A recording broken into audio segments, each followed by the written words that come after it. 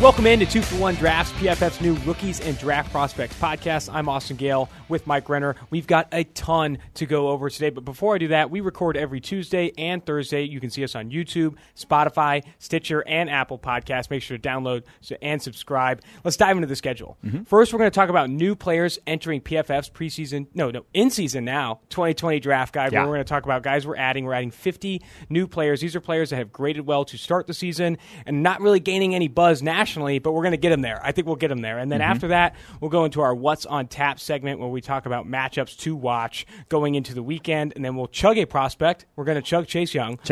We've already seen enough. You've said it. Yeah. I've said it. We've seen enough. So we're going to chug a little Young. Yeah, okay, yes, we'll do that. And then to close things off, we're going to go last call, talk about the matchup we have to watch this weekend. If we're going to only watch one, this is the one we're going to watch. Let's dive into these new players. 50 new players added. Before we dive into any specific names, talk to me about this process, what you went through to get these guys in there. Yeah, so we already had 150 in the preseason one. Those guys are going to get a little bit of an update, too, in the upcoming guide with just what we saw from them, what new stuff we've seen from them, some new data we've seen from them in 2019 here. But 50 new guys who, like I said, 150 is not comprehensive enough. There's going to be a lot of guys that get overlooked, a lot of guys who didn't play enough snaps necessarily, and a lot of guys who just maybe are a different player this year than they were in years past. And so 50 new names added to the list to get us to 200.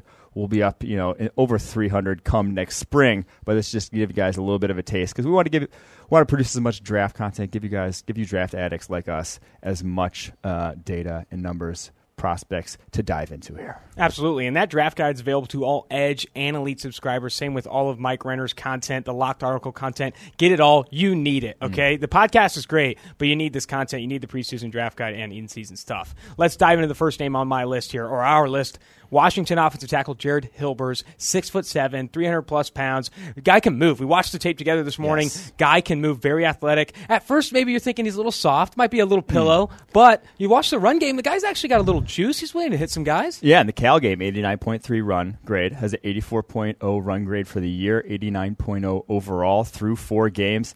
Filled in last year at left tackle when Trey Adams, was injured. Comes this year at right tackle for them, is having by far the best season of his career. He looks like a legit prospect. Haven't heard much about him. That's why he didn't make the initial 150. Now all of a sudden watching his tape, the biggest thing that stood out to me was seeing him play on the move, and the fact that he's not your brute offensive tackle that's going to really overpower guys at the line of scrimmage. He's not like Caleb McGarry, who we saw just make some utterly dominant blocks last year at Washington at right tackle.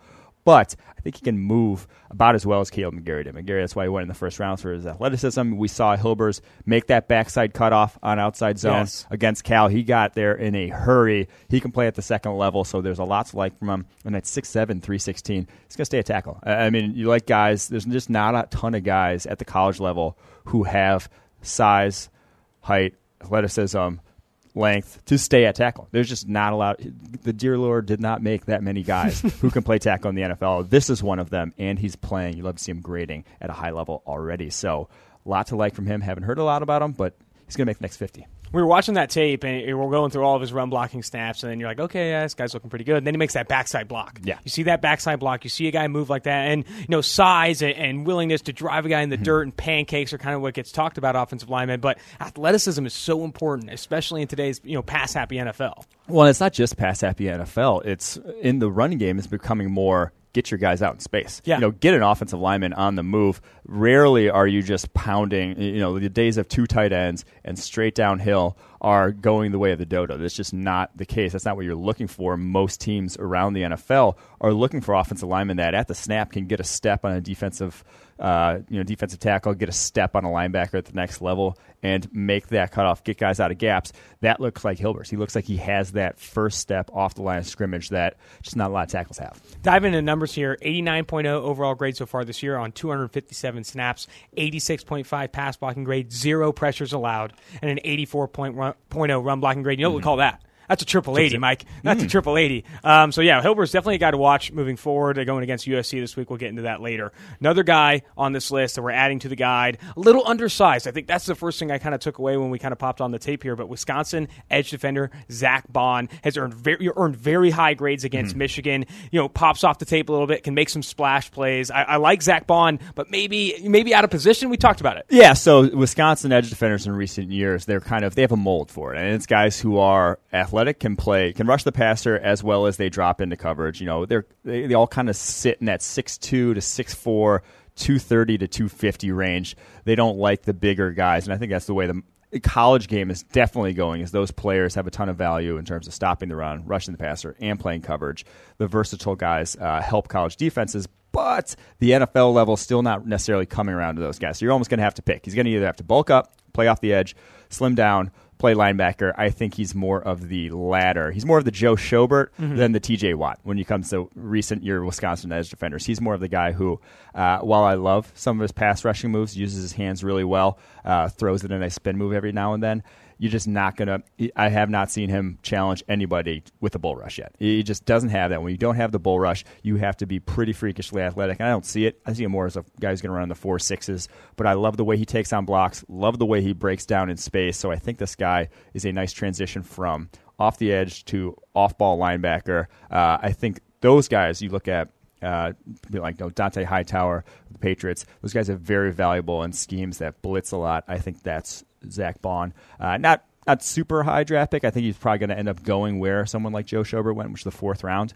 But I think in a role like that, he could be a valuable linebacker in the NFL. You pop on the tape against Michigan where he played 62 defensive snaps, the most in any game this year. You see him winning with his hands. He's got some juice off the edge. He's beaten these Michigan offensive tackles pretty handily in the pass rush. And you're like, maybe I can deal with this size. But I think I agree with you. I think moving him into a Joe Schobert role where he still rushes the passer, but he can offer value as a coverage linebacker off the ball. You look at Joe Schobert, last night, made a great play on the ball, that Browns interception. He has that level of athleticism, and you don't want to lose him in the trenches because he's undersized and automatically kind of at a negative spot. I think moving him to off-ball linebacker makes a ton of sense, but he has upside for sure as a pass rusher. Ooh, okay, don't say upside. It's an upside-free podcast. Yes. We don't know. Fair. We don't know what upside means, but 6'3", 236 is really a no man's land in the NFL. The amount of guys that play off Fullback.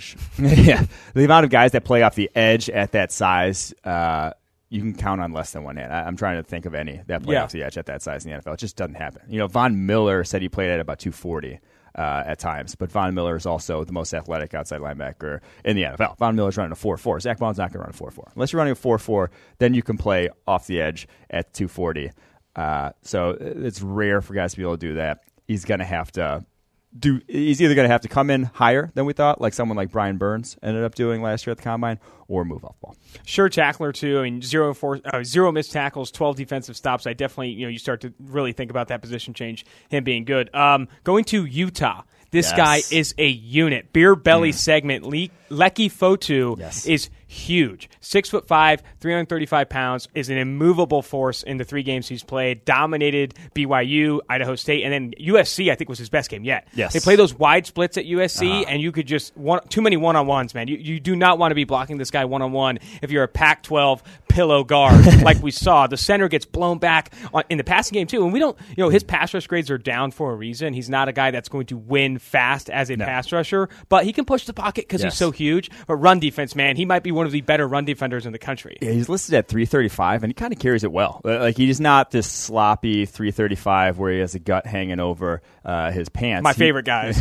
Yeah, he's not like either of us. He's actually holds it fairly well. It's all the way throughout his frame. He's holding a good deal of muscle mass, and it's 6'5", long arms. I mean, he has that the type of prototypical nose body, that's sort of Linval Joseph type of body where you just hold guards and centers at bay all day long because like the actual playmaking nose tackle type of body that can actually, instead of just hold up against double teams, can actually make plays in the run game. And we've seen that so far. He has the highest run defense grade any defensive lineman in the country. Yep, absolutely. 86.9 overall grade so far this year. Only on 99 defensive snaps, so maybe could start playing more. He doesn't, pass rusher, though. He's just not a pass rusher. This is a guy that when he's translating to the NFL, you don't draft him to be like an interior pass rusher like an Aaron Donald or something. No, yeah, but I think there are nose tackles that are just blocks of granite that you will not do anything in the pass rush game whatsoever, and there are nose tackles that can play the run and will at least walk some guards and centers back every now and then. At least they're going to collapse the pocket. He, to me, is the latter. He at least offers a little something.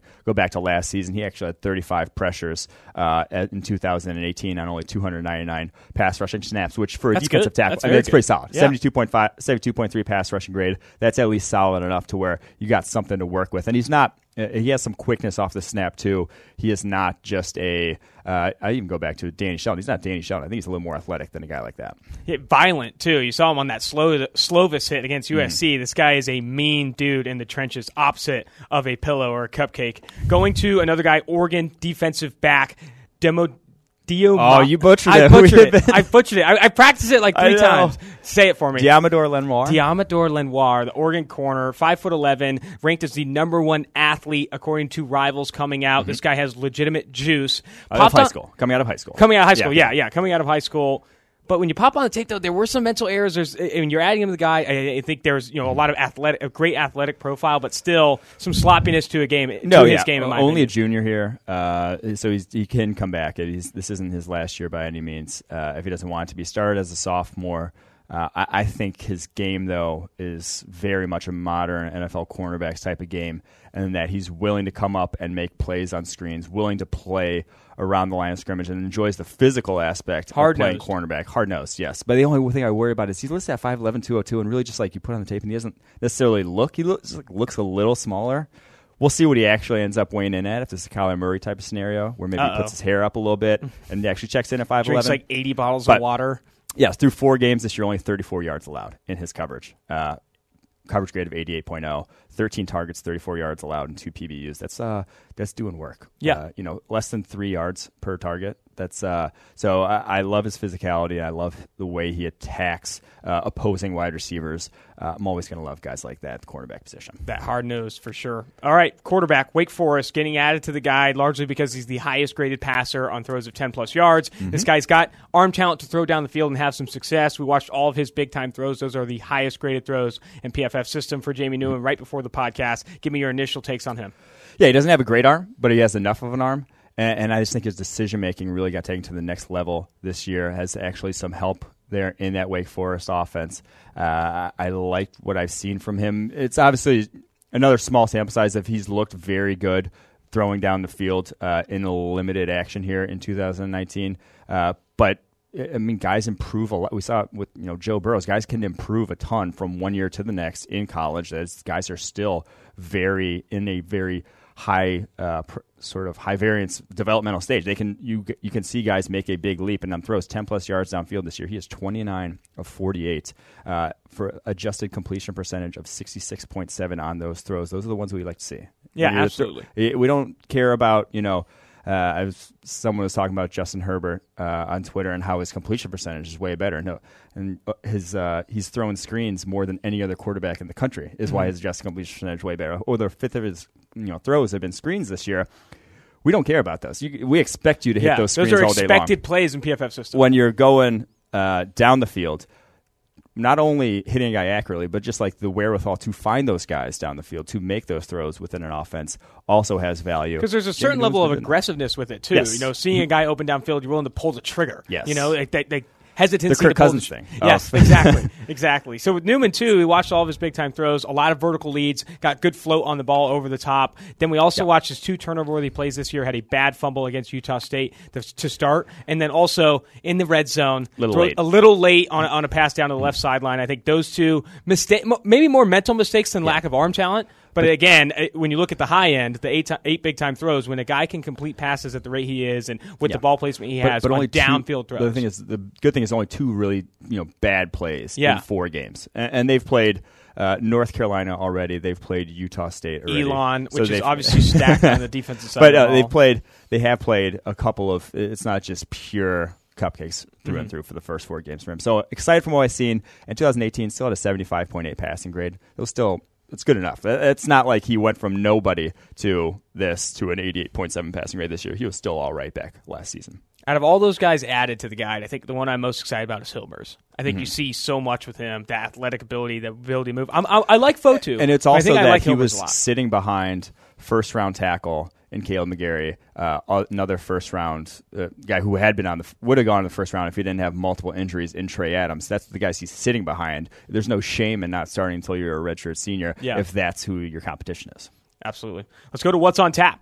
What's on Tap's a segment where we preview big matchups going into the weekend. We're going to talk about the Thursday-Friday slate for college, the big Saturday slate, and also Sunday slate. We're going to be talking rookies as well. That's that 2-for-1 in the 2-for-1 drafts. Thursday and Friday, there's a couple games that we're not really looking for. A lot of prospects. You got Navy. The slate's not great. Yeah, Thursday, Navy at Memphis. We might be sleeping through that one, maybe a couple beers. Duke at Virginia Tech. Still, even in that conference, we'll be watching Thursday Night Football. Exactly, that's what we're going to be doing. Exactly. So, but let's dive into one we're actually watching Friday, 8:00. Penn State goes to Maryland. Two guys in Penn State specifically who've gotten some hype here and there. I want to start with Yetur Gross-Matos. This is a guy that I think got a lot of hype in the offseason, but when I pop on the tape, I like his versatility. Yeah, he can play inside and outside. He's got good size, but I still don't see it. I don't see those pure pass rush wins, those quick pass rush wins for me to get excited. Yeah, for Gross-Matos, it goes back to kind of what I touched on with tackles earlier, and that you only make so many guys 6'5", 259, with probably going to have something like 35-inch arms that move the way he does. There's just not enough of them, and pretty much all of them play in the NFL. All the guys that meet those criteria play in the NFL. Now, why is he not dominating college offensive tackles more? Why does he go up against Pittsburgh this past week and only get 3 hurries on 47 pass rushing snaps? I just don't love his balance. I just don't think he's quite there yet in terms of the feel for the position. Doesn't look like he's a natural defensive lineman. It looks like he's still learning, how to approach a block, how to attack an offensive, how to set him up before you actually attack, and just kind of going through the motions with his moves up to this point. And so there's no shame in saying that I don't think he's quite ready to come out this year. If he does come out, I mean, again, it goes back to he will be drafted highly just because of that physical skill set. But I just have not quite seen it on tape yet. He has 11 pressures against Idaho, Buffalo, Pittsburgh so far, 79.7 pass rushing grade, which is solid, but it's not. Let's get excited and draft him in the first round, which pretty much everyone's penciling him into at this point. I think you made a great point about how kind of he's going through the motions during the play. He doesn't look like a guy who's expecting things, going into it and reacting positively. Last year, 25 pressures, dude.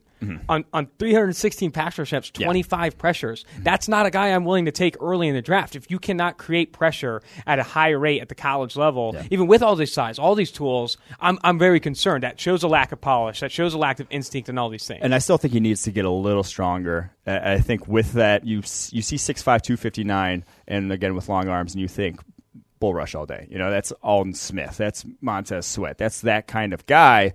And it really hasn't been him yet at the college level. And you look at this year, you said it, 79.7 pass rush grade so far. That's an improvement from what we've seen in the past. Still, though, just 11 total pressures. You need more if I'm really going to start getting excited about this. It'll be nice to watch against a real team. Exactly. A good one to watch because he's got a lot to prove. Yeah. I'm waiting for this guy to kind of break out and have this game where, people are blown away and you're seeing highlight reel plays from this kid. Another guy, on Penn State, offensive side of the ball, KJ Hamler, slot receiver, in the slot at the college level and the NFL level. You're never going to see a ton of wide receiver wins because they're not getting a ton of one-on-one coverage.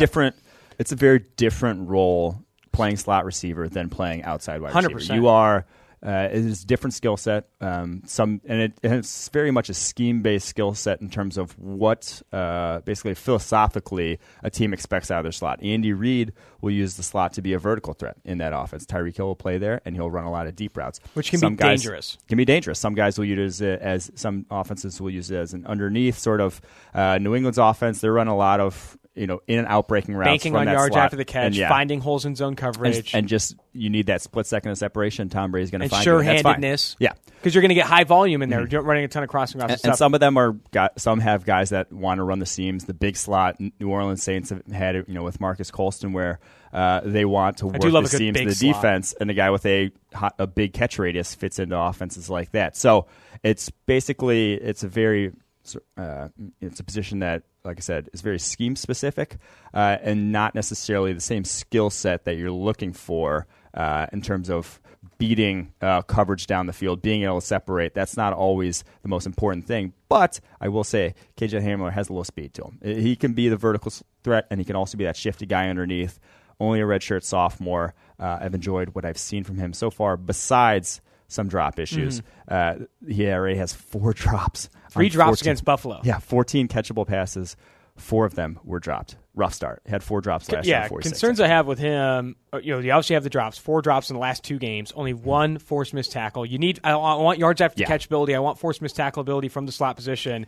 And he had an 89.3 receiving grade against Idaho. 4 catches, 115 yards, and 2 touchdowns. Since then, sub 60.0 receiving grades. They got another guy that, if you're going to want to start getting this conversation, it's more than that number 1 on your jersey. You're going to need to kind of step up here. 5'9", 173 pounds. I think he still has a lot more to improve, but the flashes were there. You saw the flashes in week 1, and I think you're willing to see that high end a little bit more. And I liked his ball skills. He went out to play. That's right. In week 1, where he goes up, adjusts. He's going deep. Safety cuts back underneath them, high points the ball over them. Not a lot of 5'9" wide receivers make a play like that. So when that does, automatically gets on your radar. But again, redshirt sophomore, I'd be surprised if this guy comes out. But he is definitely a prospect to watch going forward. And he's going up against a slot cornerback in Antoine Brooks from Maryland, who is on the NFL's radar as well in terms of safety experience there, slot experience now this year more so. And that's kind of those guys are being coveted more and more in the NFL, are those multi-dimensional coverage players. He has gotten lost, though, a handful of times. Yes. Antoine Brooks on vertical routes in this Maryland defense, which is scary to me, just the sheer amount. Like if you see it once on tape, I'm not going to ding a guy, but he has lost at least 3 vertical routes over his head this so far in coverage. So him versus KJ Hamler, that'll be an interesting matchup to watch because they'll go head-to-head a lot. The thing with Brooks, and we watched it earlier today, you look at him flat-footed against vertical routes from the slot, and then he's out there chasing a ton. Yeah, I think this is, KJ Hamler could light this guy up, and it could be huge for Hamler and really bad for Brooks, maybe taking him off NFL radar. Brooks, good size, 5'11", 210, and I agree with you. He can play the slot. I mean, he can play safety, but also he's going to be asked to play the slot a lot against 3 wide receiver sets and 4 wide receiver sets. Little too lost in these last couple of games. Yes. I think he needs to bounce back in. Yeah. He'll be definitely one. It'll be definitely the matchup to watch in that game. Mm-hmm. Let's go to Arizona State, still staying on that Friday slate. Arizona State at Cal. Some prospects in this one. I like Cal. I like Cal. I think Cal's got some names that I'm starting to like a little bit more and more. Let's start with Ashton Davis, a guy that was in the first edition of the preseason draft guide for good reason, a high hurdler that is now a football player with Cal, and he shows that burst all the time on film. I think he's still learning the game, still learning to be a great football player, but he can play deep free safety. Yes. And you speak to guys that aren't born a lot or whatever. You don't see a lot of them in the world. I don't think you see a lot of guys with this kind of speed and size, 6'1", 200 pounds, and he's got some quicks. What I'm going to be looking for this one is tackling ability, because he'll probably, Benjamin probably going to break one. You're probably going to get him one-on-one with Ashton Davis. Can he bring him down? Because Benjamin, one of the most elusive running backs in college football, Arizona State back. Ashton Davis, his biggest sort of knock on him so far is missed tackles. Last year, 12 missed tackles on 66 attempts. This year already, 4 missed tackles on 27 attempts. So the tackling there in space with Davis, you just want to see it improve. It's not going to ever be a death knell to me, tackling. More if a guy can make plays the way he makes plays at the free safety position. Plays on the ball. Exactly. In coverage, the tackling it's never going to be that huge of a deal. Even Earl Thomas, early in his career, missed a ton of tackles. So I think that'll be one to watch for me.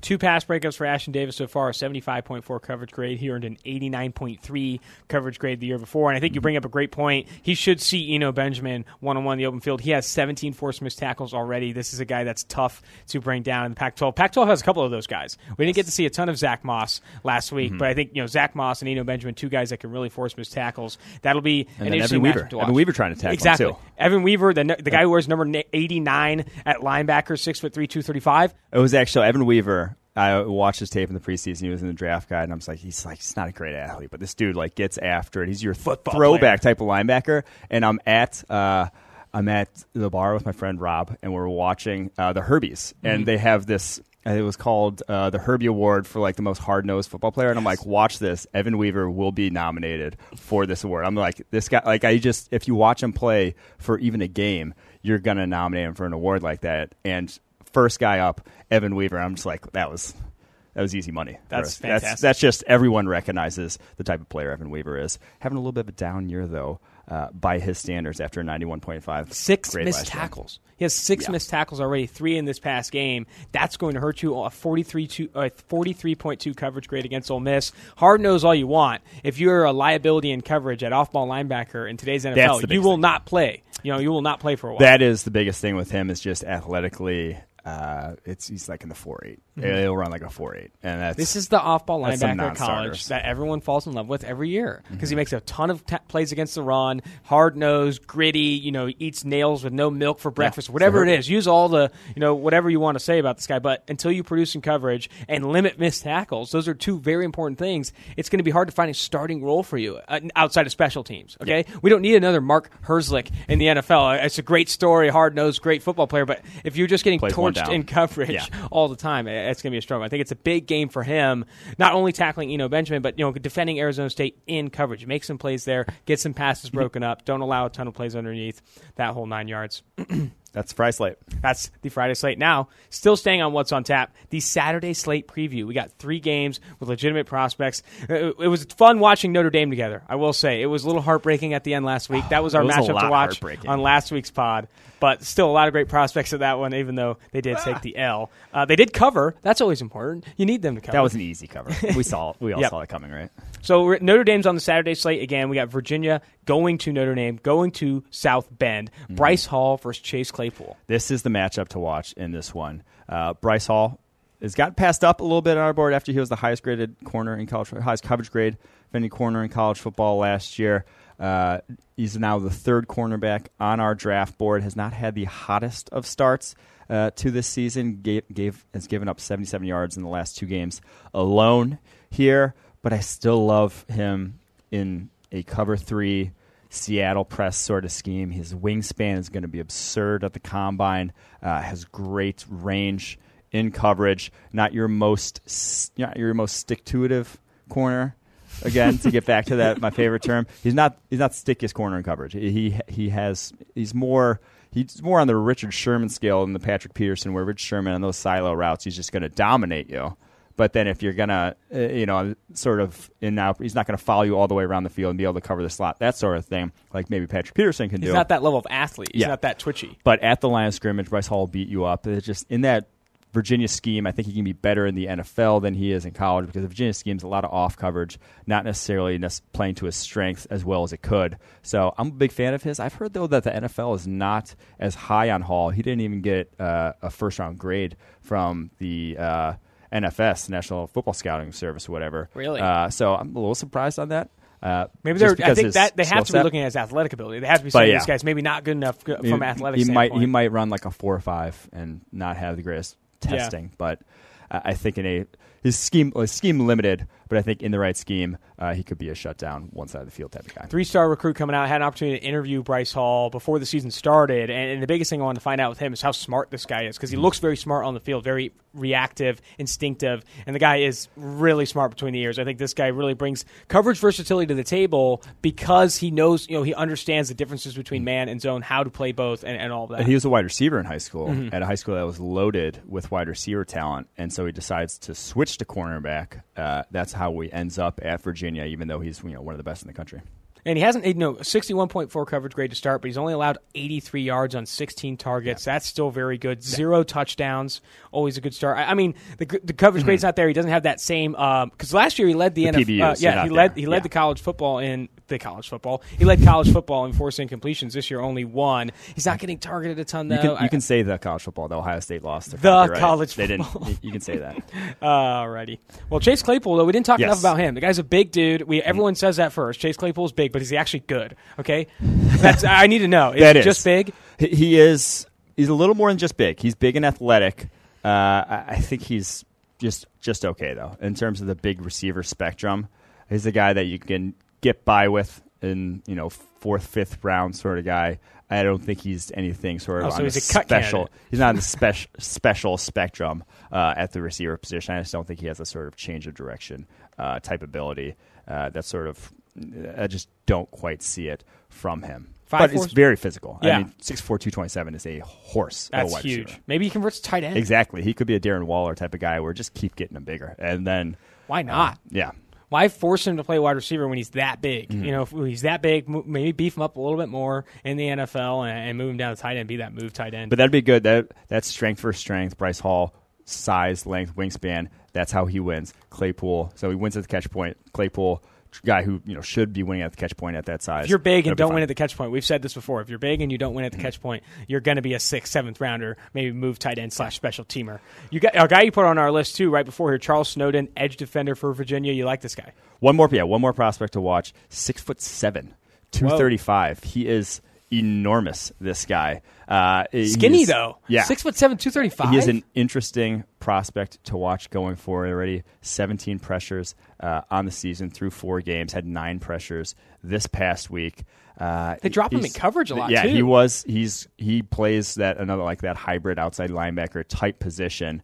But this guy's kind of just another guy who's just scratching the surface in terms of touchdown gross Matos, still having a long way to go. Still got a ways to go, but dude, 6'7", 235. He's a specimen at that size. These splits are insane. 6'7", 235. You got literally a tower out there dropping the coverage 53 times. It's been targeted 11 times, 8 receptions, only 20 yards, 0 missed tackles, 15 stops. That's pretty insane. I like that versatility. I'm going to dive into this guy. Interesting. You're signing me up here. All righty. Well, let's go to definitely watch him in that matchup. Saturday slate, one of my favorites of this weekend, USC going to Washington, the DBU, Washington DBU, and you got USC receivers, man. They looked very good against Utah, even with Fink. Big nose Fink in there coming in as the backup QB. You can't just throw Fink. Big nose Fink. You got Michael Pittman. That thing, he could break his nose through his face. Dude, he does have a long nose. He's got a schnoz there. But USC wide receivers going to Washington, who has some great defensive back talent. I think this is going to be strength, like you said, strength for strength. This is a huge matchup to watch. Yeah, the USC wide receivers, they are up there with Bama and Clemson for the best receiving corps in the country. They are the real deal. And their best one's not even draft eligible, and Amon-Ra St. Brown. So Michael Pittman, Tyler Vaughns, so much talent. Now they have quarterback who's going to get it to him. Oh, that's you like Fink? I say, do they? I don't know. That one's more of a question mark to me. But Miles Bryant, probably the best DB in that Washington secondary. He plays slot a lot for those Washington Huskies, so he'll be going up against. Going up against pretty much all of them. They play move in and those out. guys around. So that'll be a good test for him. This will be fun. USC, they are loaded with talent offensively at skill position. Michael Pittman was a guy I highlighted as a player to watch on last week's pod. He goes into the Utah, proves me right, but he has a great game. 10 receptions on 11 targets. You got his patch stuff in the back. A little bit. 232 receiving yards and a touchdown. Did have a drop though. I was hyping him up on the pod, saying the guy only one drop in his career. Blah blah blah. Drops one. I smashed my keyboard. This is my second computer this week. But I think Pittman. And I agree with you. St. Brown, ton of talent. He probably is the best from a ceiling standpoint. I mean, this guy has a crazy ceiling athletically. But Michael Pittman, man, just give me 6'4", 220. Good releases off the line of scrimmage. He uses his physicality along the route tree. Adjust to the ball well. Yeah. Adjust to the ball well. All right, let's move on. Saturday slate: Minnesota, Purdue. Maybe not. No. Both teams are unranked. Maybe someone's not watching this for the right reasons. So prospect potential. 2 fake IDs. Yeah. You got 2 fake IDs. The guys were on the segment in previous podcast. Our fake ID segment is where we highlight a guy that isn't draft eligible for 2020, but we let in. Just because he is that talented. 2 receivers: Rondale. Blank on that name. Rondale Moore. Yeah. Rondale Moore for Purdue and Rashad Bateman for Minnesota. 2 younger guys that have excelled to start. Yeah, those guys, very exciting underclassmen wide receivers. I think this, obviously the 2020 class looks like it's shaping up to be great. 2021 doesn't look too shabby. Here we with go. Justin Ross already. Every year is a Rondale great Moore receiving already. class. And I think the tables may have turned a little bit. I think we're going to have a couple back-to-back that look like they could be special. But there's a lot of Purdue low-key has some prospects outside of them as well. Bryson Hopkins, the tight end, 6'5", 245. Another guy who he's going to be the next draft guy. Didn't make the first one. He'll be in this next one. Already 204 yards from him through only 3 games. So he's one to watch in this one for sure. And Minnesota's got a linebacker in Kamal Martin who's going to make the draft guide as well. Very athletic. Kind of plays. He's a guy who they ask him to do a lot in coverage because he can. He can play over the slot. He can play between the tackles. So Bryson Hopkins versus Kamal Martin. Not two super household names yet, but they'll be drafted come next April. So watch that matchup. If we're talking Minnesota, we got to bring up the guy, Carter Coughlin, who has really struggled to start. You look at only a 64.6 pass rush grade across 51 pass rush snaps. He hasn't rushed the passer a ton, only 8 against Georgia Southern, 25 against Fresno State. Not really giving him an opportunity to get into a rhythm. Maybe he's just not getting into a rhythm. But you have seven Make total, an excuse for him, yeah.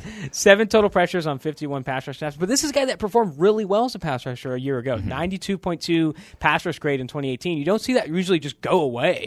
I mean, it's really fallen off for him. It'll be interesting now that they're getting more into conference play if he'll start to pick things up. Obviously, I think that's going to start with playing more. I mean, 18 pass rush snaps against South Dakota State, only 25 against Fresno State, and then you got 8 against Georgia Southern. I think this guy may be still looking to get into a rhythm. Needs some opportunities. He needs some opportunities. No, and he does, and he'll be playing more in this game, that's for sure. But he was a guy who I kind of highlighted last year as a feast or famine type of candidate at the edge defender. He would just murder some tackles. Had some games, had three games with pass rushing grades over 90 where guys just couldn't handle his speed because he's pretty twitchy for an edge defender, undersized at 6'4", 245.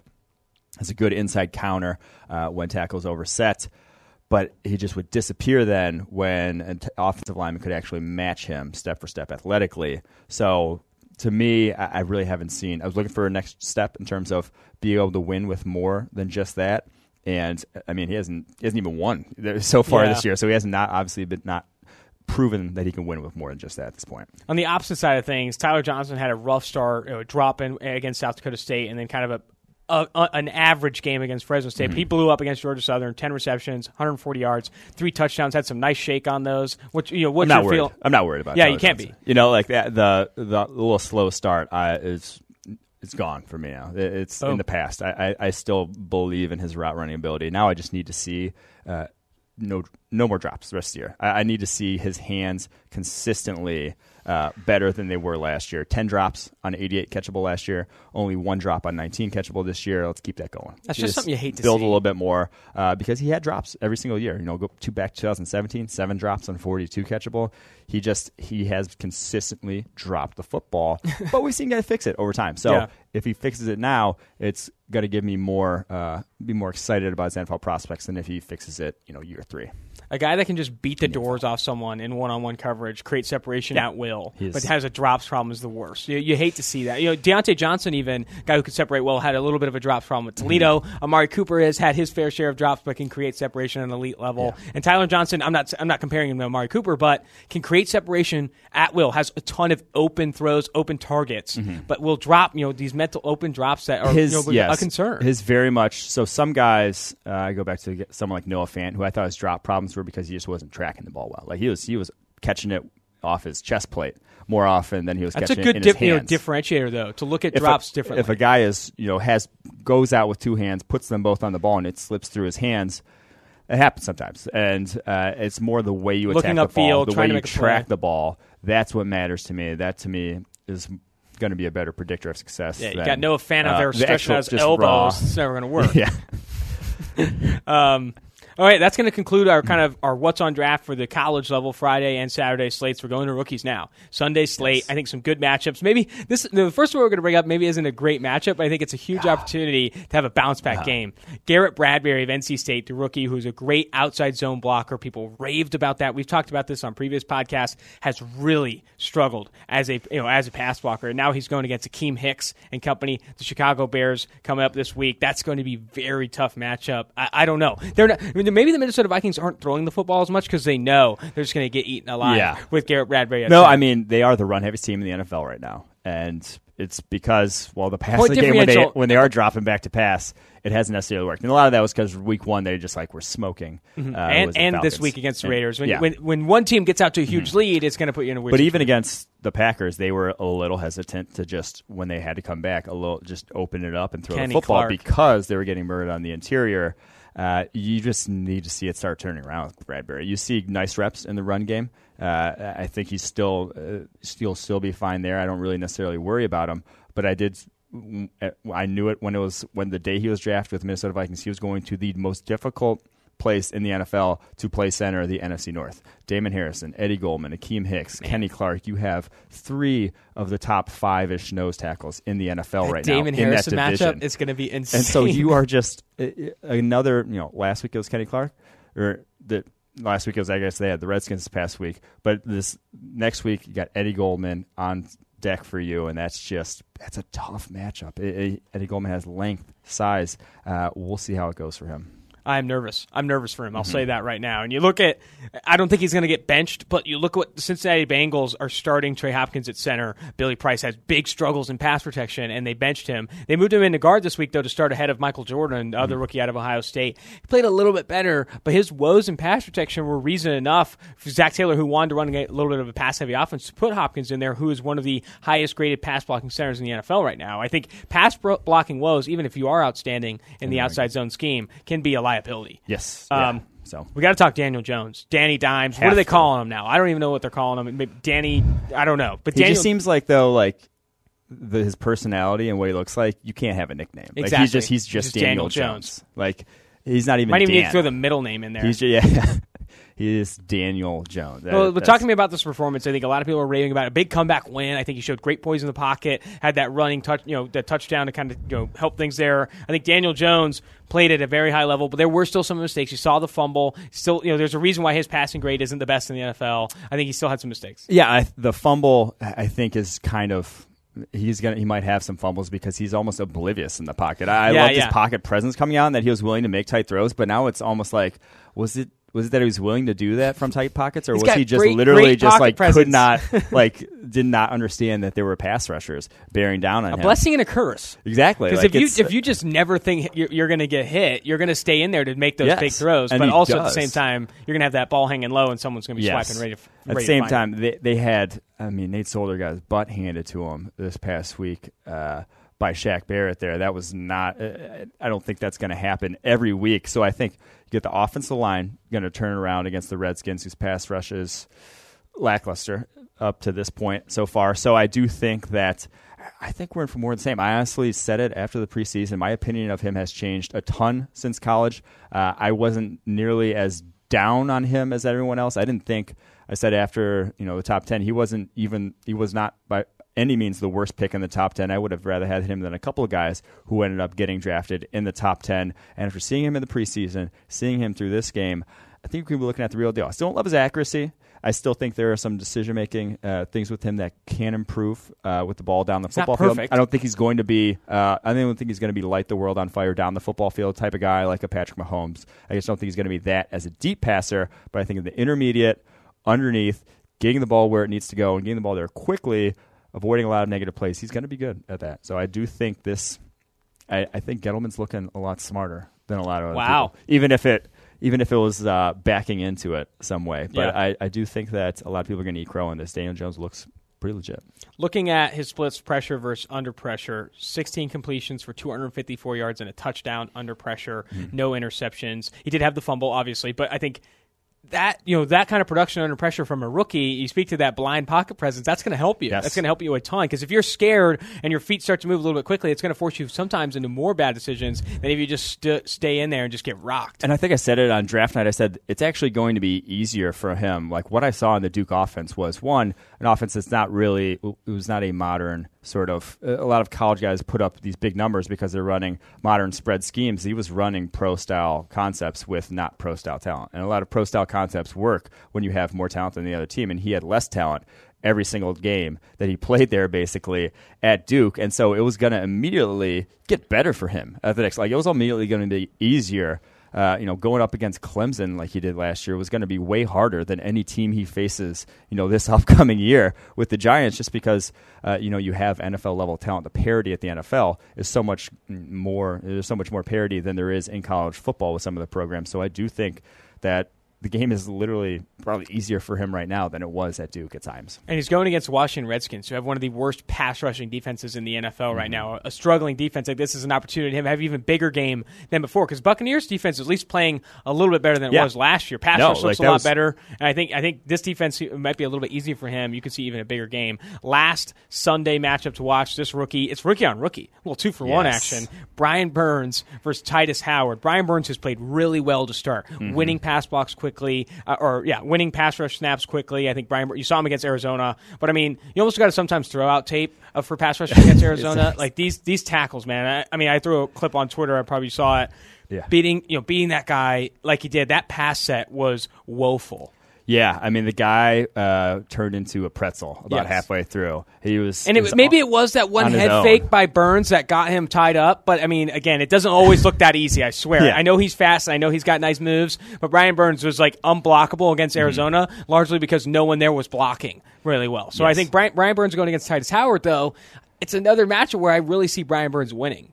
I think so. I mean, Titus Howard looked a little bit better this past week against the Chargers at tackle rather than guard. I think that was where he played right tackle at Alabama State. Like, that was where he played. Learning a new position, kicking inside guard or trying to learn left tackle is just difficult for a lot of guys. So keep him as most natural position, right tackle. Looked better this past week. Still gave up 6 hurries. Still the 59.4 overall grade against the Chargers. Tough ask, though. And Joey Bosa, Melvin Ingram, that Chargers defense wasn't the easiest thing in the world for him to do, but he definitely looked better at tackle. So this would be a fun one. Brian Burns. I'm still giving that matchup to Burns. Two good rookies. Yeah, I still give it to Burns as well. Is going to have a really good game because I think what I've seen. I've been paying close attention to Burns. He's getting better every game, starting to understand things a little bit more. All right. That's going to conclude What's on Tap, where we preview all the prospects and rookies ahead of the weekend. Let's chug a prospect, a guy that we don't need to watch any more tape of. I want you to just go all in, tell me everything you know, chug this to the last drop. Chase Young, give it to me. Chase Young, go back to the draft guide. Here's what I wrote. On him, Young's blend of size, length, power, quickness, and flexibility is rare. And he's already got a full toolbox of pass rushing moves. It would be a shock to me if he's not a top 5 pick next spring. And honestly, he looks more explosive this season than I even thought he did last year. Stop. I mean, that's usually how it works, but he was already, freakishly explosive. I compared him to Aldon Smith because that was my comp for him, just because the size, length was just so prodigious, and he was so good at using both those things that that made the most sense to me. But realistically, now he is far more explosive than even Aldon Smith was coming out. This guy looks, no one's can't miss. This guy's can't miss. Last season, he had 11 sacks, 14 hits, 50 hurries. True sophomore. That's the triple-double as a true sophomore. Led the nation in pressures as sophomore, and already this year he looks even better. He has 7 sacks through 4 games, 8 hurries, 1 hit, and that's on only 81 pass rushing snaps. 16 pressures on 81 pass rushing snaps. And his pressures are huge wins. Like you watch they're quick right off the snap. He makes rushing the passer look easy. He is 94.9 pass rushing grade right now. If he finishes the year, that'll be the highest we've ever given to an edge rusher in college football. He's on Myles Garrett level of explosion. So I said Aldon Smith before the season. Right now, I'd probably put more in the Myles Garrett sort of just too big to fail, too big, too fast, too strong to fail. Is that a saying? I like it. I kind of like it. We're going to coin that as saying. Too big, too fast, too strong to fail. He just is. He has it all. Anything they said the same thing about me coming out of high school, too. But then, I got into drinking a lot more than I should. It's a long story. Let's not get into that on cam. I like that. I think I couldn't agree more with Chase Young. I almost don't have anything else to add. He's that good. I think whatever you said, too big, too fast, too amazing to fail, whatever. I think Chase Young looks very, very good. I agree. If you turned off the tape now, he grabbed an agent, went down to Miami, and just partied for the rest of the season. I think you'd still be going top 5. Let's go to last call. Last call segment where we talk about if we're going to watch one matchup this weekend, if we're going to watch one game, where are we heading? I'll start USC going against Washington. I need more Pittman. I need him. I'm ready. I'm ready to watch more of him. He's going against a very good secondary. You get locked in on guys. This isn't going to be. Don't Don't take this as criticism. Yeah. But you've gotten locked in on some guys. Yeah. I gotta, you have to, and you're like an addict. You're like, I need more. I need more. See them more. Maybe I'm addicted to Michael Pittman. If he proves me wrong, though, I'll walk out. Yeah. I'll be unlocked. But yeah, I'm ready to watch Michael Pittman. I'm Keep really an excited. open mind. That's all I'm saying. Just free your minds. Yeah, exactly. I'm ready to free my mind. But I'll be definitely watching Pittman versus Washington. Give me your last call. My last call is just Daniel Jones. That was about as encouraging of a first start from a quarterback as a rookie. I can remember in recent memory, just in terms of executing NFL offense. He looked very prepared to do so.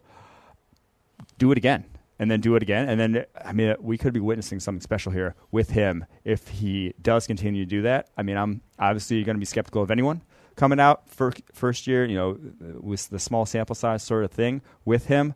But the dude looks legit. All the people laughing at the pick way back when, I think not looking. They're a little on the hot seat. One game sample size. They're refreshing old takes exposed on Twitter and just praying that they don't see their face. Yeah, so, I mean, PFF wasn't super high on him either. We came out as a third-round prospect. I think we could be eating some of our words, too. I regret that. Yeah, very if you much start to see him turn a one-game sample size into something bigger. I'm going to go yell at Steve Palazzolo after this. Let's do it. All right, well, that's going to conclude 2 for 1 Drafts. This is our 5th episode. It feels like it's going by so fast. But if you tune in on Stitcher, Spotify, Apple Podcasts, Tuesdays and Thursdays, we're going to be reviewing. It's our 6th episode. Yep. 6th episode? Yeah. Oh, yeah. 6th episode. Sorry. 6th episode, Tuesdays and Thursdays. We're going to be on Stitcher, Apple Podcast. You know that. Subscribe and download. But until next time, this has been Austin Gale and Mike Renner on 2 for 1 Game.